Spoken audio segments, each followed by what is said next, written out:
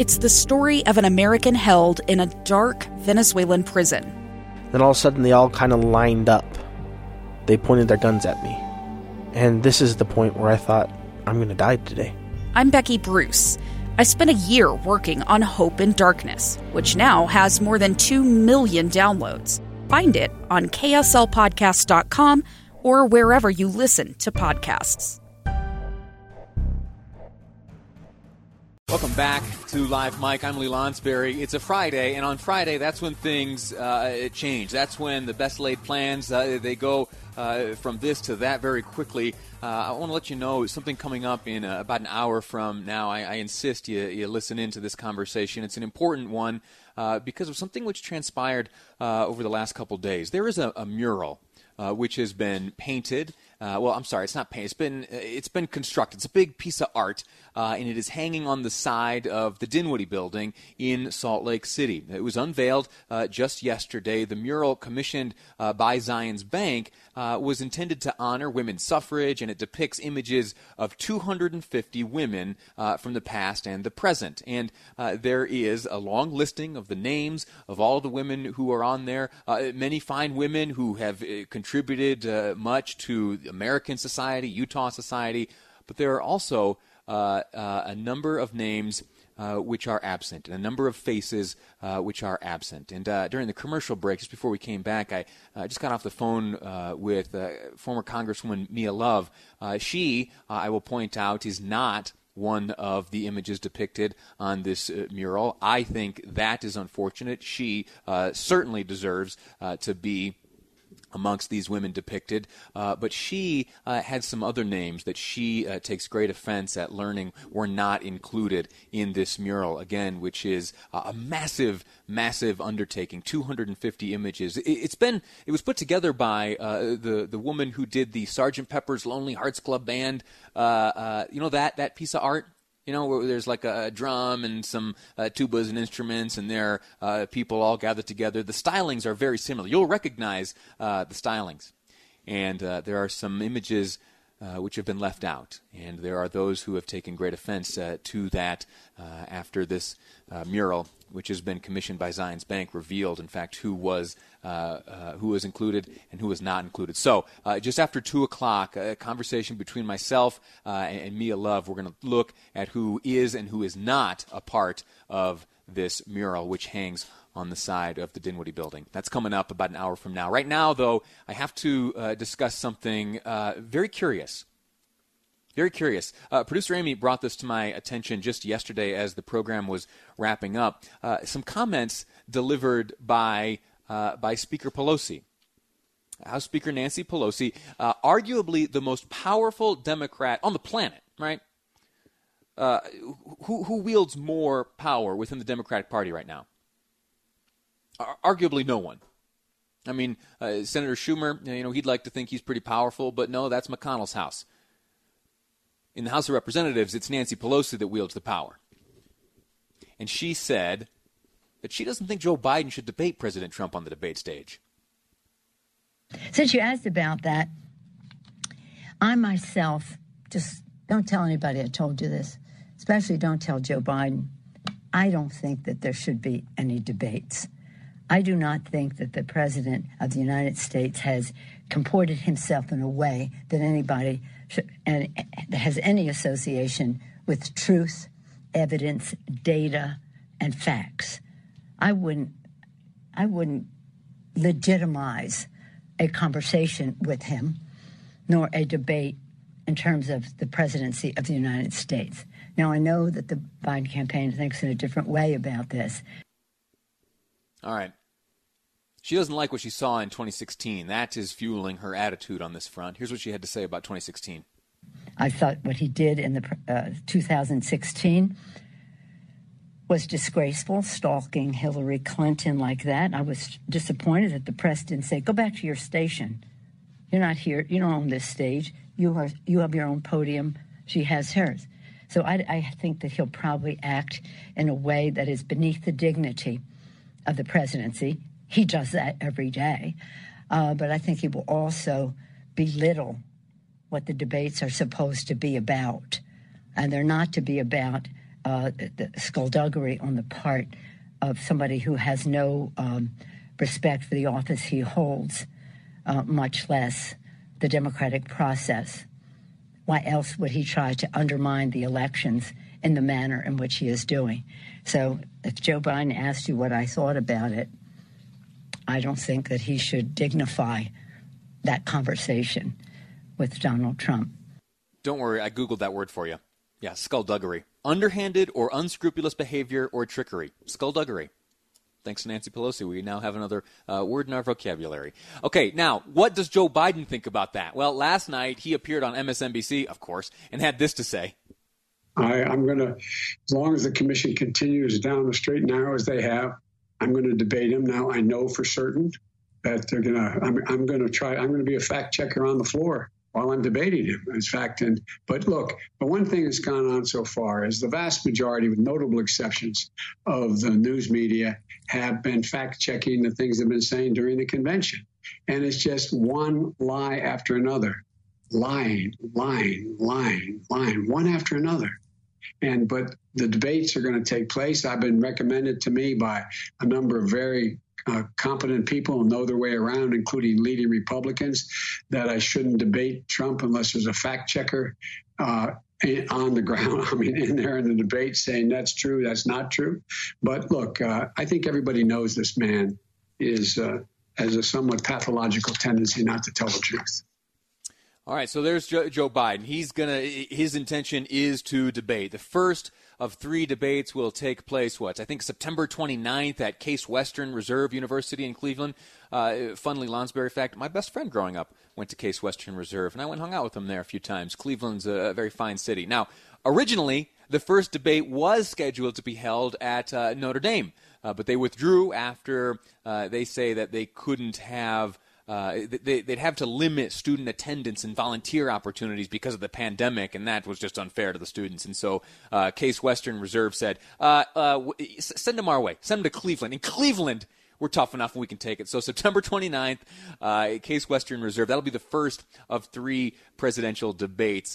Just a reminder, too, October 7th, not a presidential debate, but a vice presidential debate will take place right here in Utah, at the University of Utah, Salt Lake City. It's going to be huge. Moderator to be announced. Let me just put in a little plug for myself. Hey, debate people, if you're making choices still, I think I'm free that night. I'll do. I've done it in the past. I debated a congressional debate recently. Yeah, I'm a big shot. Maybe they'll let me moderate that one. Probably not. And then October 15th and 22nd are the 2 remaining presidential debates. I think that they're all going to come off without a hitch. I think it's going to happen. And I don't understand for the life of me why it is that Speaker Pelosi said that she doesn't believe there should be any debates. It just doesn't go, it doesn't make sense. Strategically, it doesn't make sense. And to do so from her power, or her position of power, makes it all the less sensical. Don't understand that. We're going to get to a Utah perspective. Jeff Merchant next from the Utah Democratic Party, the chairman of the party here in Utah, will give us his reaction next. We're also going to read some responses from some big shots here in Utah as to whether or not a debate should take place. That's next on Live Mike. I'm Lee Lonsberry, and this is KSL News Radio. Welcome back to Live Mike. I am Lee Lonsberry. Happy to be with you on this Friday. I'm in a really good mood. You know what it is? I got some pretty good news yesterday.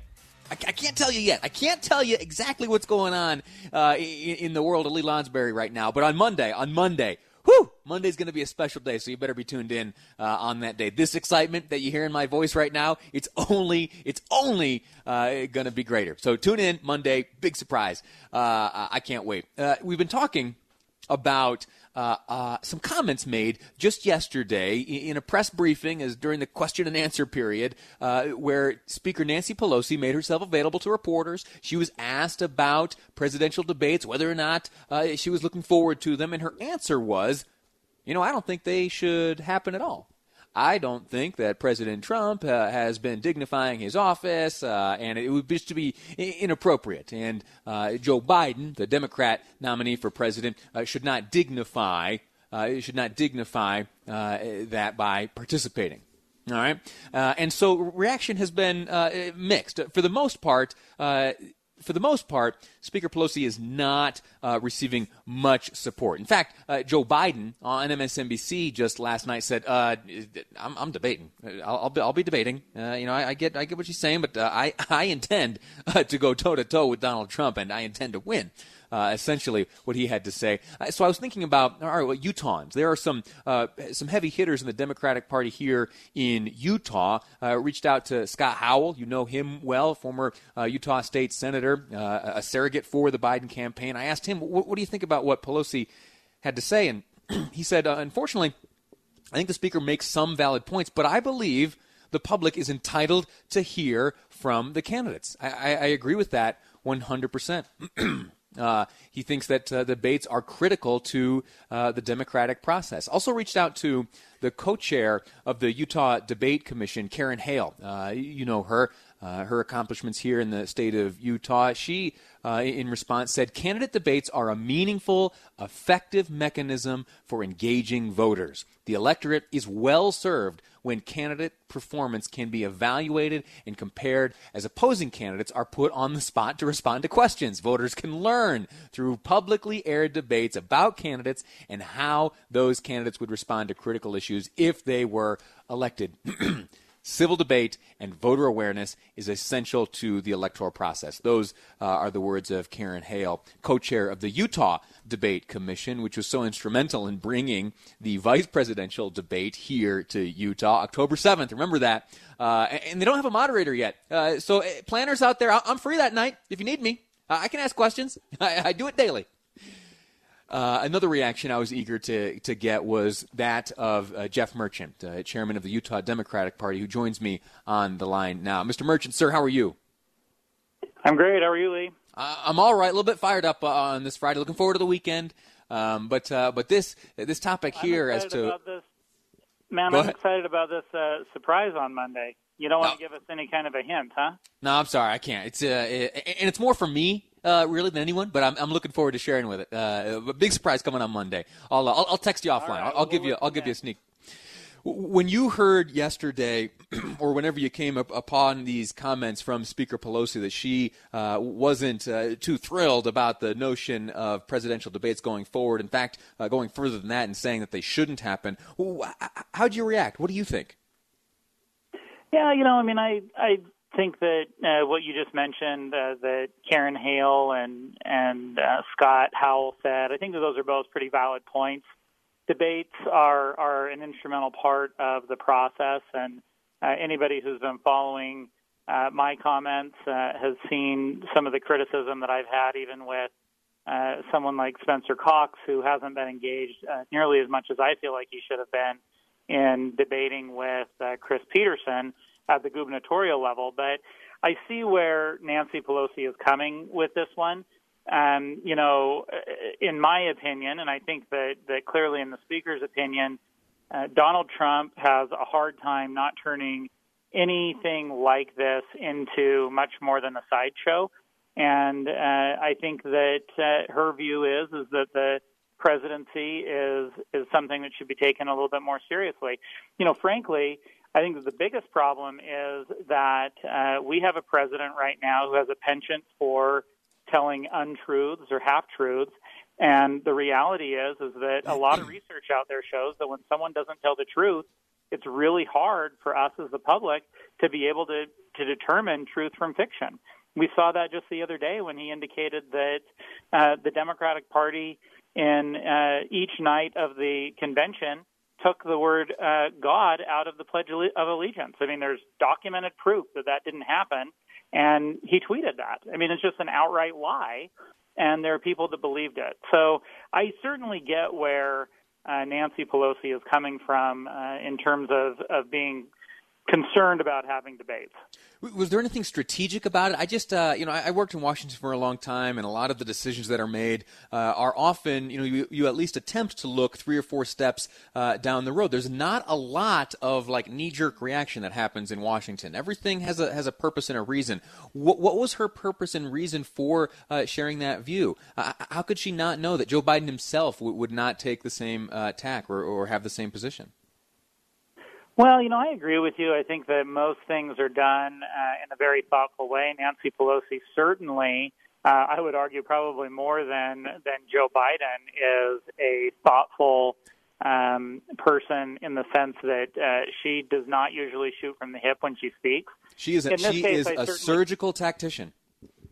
Yes, and I certainly don't know in this case if this was just a slip-up or her emotions getting the better of her. I doubt that. I think that, honestly, her belief is that Donald Trump does not represent what we as a nation should expect from the presidency. Now, I think that there are going to be those that are cynical about it and are going to make the claim that, well, Joe Biden was so shaky in the debates with his own Democratic colleagues that he couldn't stand up to President Trump. I actually don't think that that's going to be the case. We saw as the field narrowed during the Democratic debates that Joe Biden really kind of came into his own. I think he had a hard time certainly when there were 8, 10, 12 people on the stage. As we got down to those final debates, things started to shift. So I, for one, am really excited about seeing these debates. I think that they'll be good, but certainly I see where the speaker is coming from in the sense that there should always be concern when you have someone who is as unpredictable as Donald Trump is, engaging in the democratic process. You don't think that these words from Pelosi communicate any lack of faith in Joe Biden, even in this setting? I really don't. I don't think that she's really concerned about his ability to stand up to Donald Trump, to be able to refute Donald Trump. I think that as we saw 2 weeks ago in the during the Democratic convention, both the live portions of that and the taped portions of that show the vice president is very cogent. He's ready to take on Donald Trump. He's I think he's very prepared to talk about the real issues. Now the question is, are we going to talk about the real issues, which at the forefront of everybody's minds are things like COVID, getting the economy back on track, all of that. I mean, if you listen to President Trump, he's been leading the country for 4 years, and every time he talks, including last night when he spoke, it was all about how if you elect Donald Trump, then, Donald Trump's America is going to be better than the America we have today. Well, he's had 4 years, And I don't know about you, but I certainly don't know if I like the idea of rioting in the streets, people angry, the economy in shambles, people having to wear masks. And, this country is not what it was 4 years ago when Barack Obama left the White House. And if the only standard is where the Dow Jones Industrial is, as a country, we've got some really big issues. Have to let that be the last word. Jeff Merchant, chairman of the Utah Democratic Party. Sir, thank you for your perspective on this one. Absolutely. Anytime, Lee. Have a great day. All right, you do the same. All right, we're going to take a quick break right here. We're going to get some news. When we come back, we're going to be speaking with a professor of political science from Brigham Young University. There is another study. Have you noticed a trend lately? Brigham Young University is coming out with study after study after study, helping us understand what's going on in the world of politics, in the world of health, and otherwise. I've been very impressed, and there is another hit coming after the break. We'll speak with a professor of political science on the question of mail-in voting. It turns out history shows that really no party is able to take advantage of mail-in voting. It benefits no one and everyone. Next on Live Mike, I'm Lee Lonsberry. This is KSL News Radio. I'm Dave Cawley, investigative journalist and host of the podcast Cold. In October of 1985, a woman named Cherie Warren left work at a busy Salt Lake City office to meet her estranged husband at a downtown auto dealership. She never made it home. Cherie's car surfaced weeks later in Las Vegas. In the parking lot of a hotel casino. No one knows how it got there. Strange. It was strange. Both Cherie's estranged husband and her boyfriend raised suspicion for investigators. I kind of thought that he might have done something. But no arrests were ever made. In Cold Season 3, we dig into double lives, make new connections in the case, and examine the difficulty raised by reasonable doubt. We want answers just as much as anyone else. They have creeps like that now too, so nothing's changed. That's the new Cold Season 3, The Search for Cherie, now available anywhere you get your podcasts.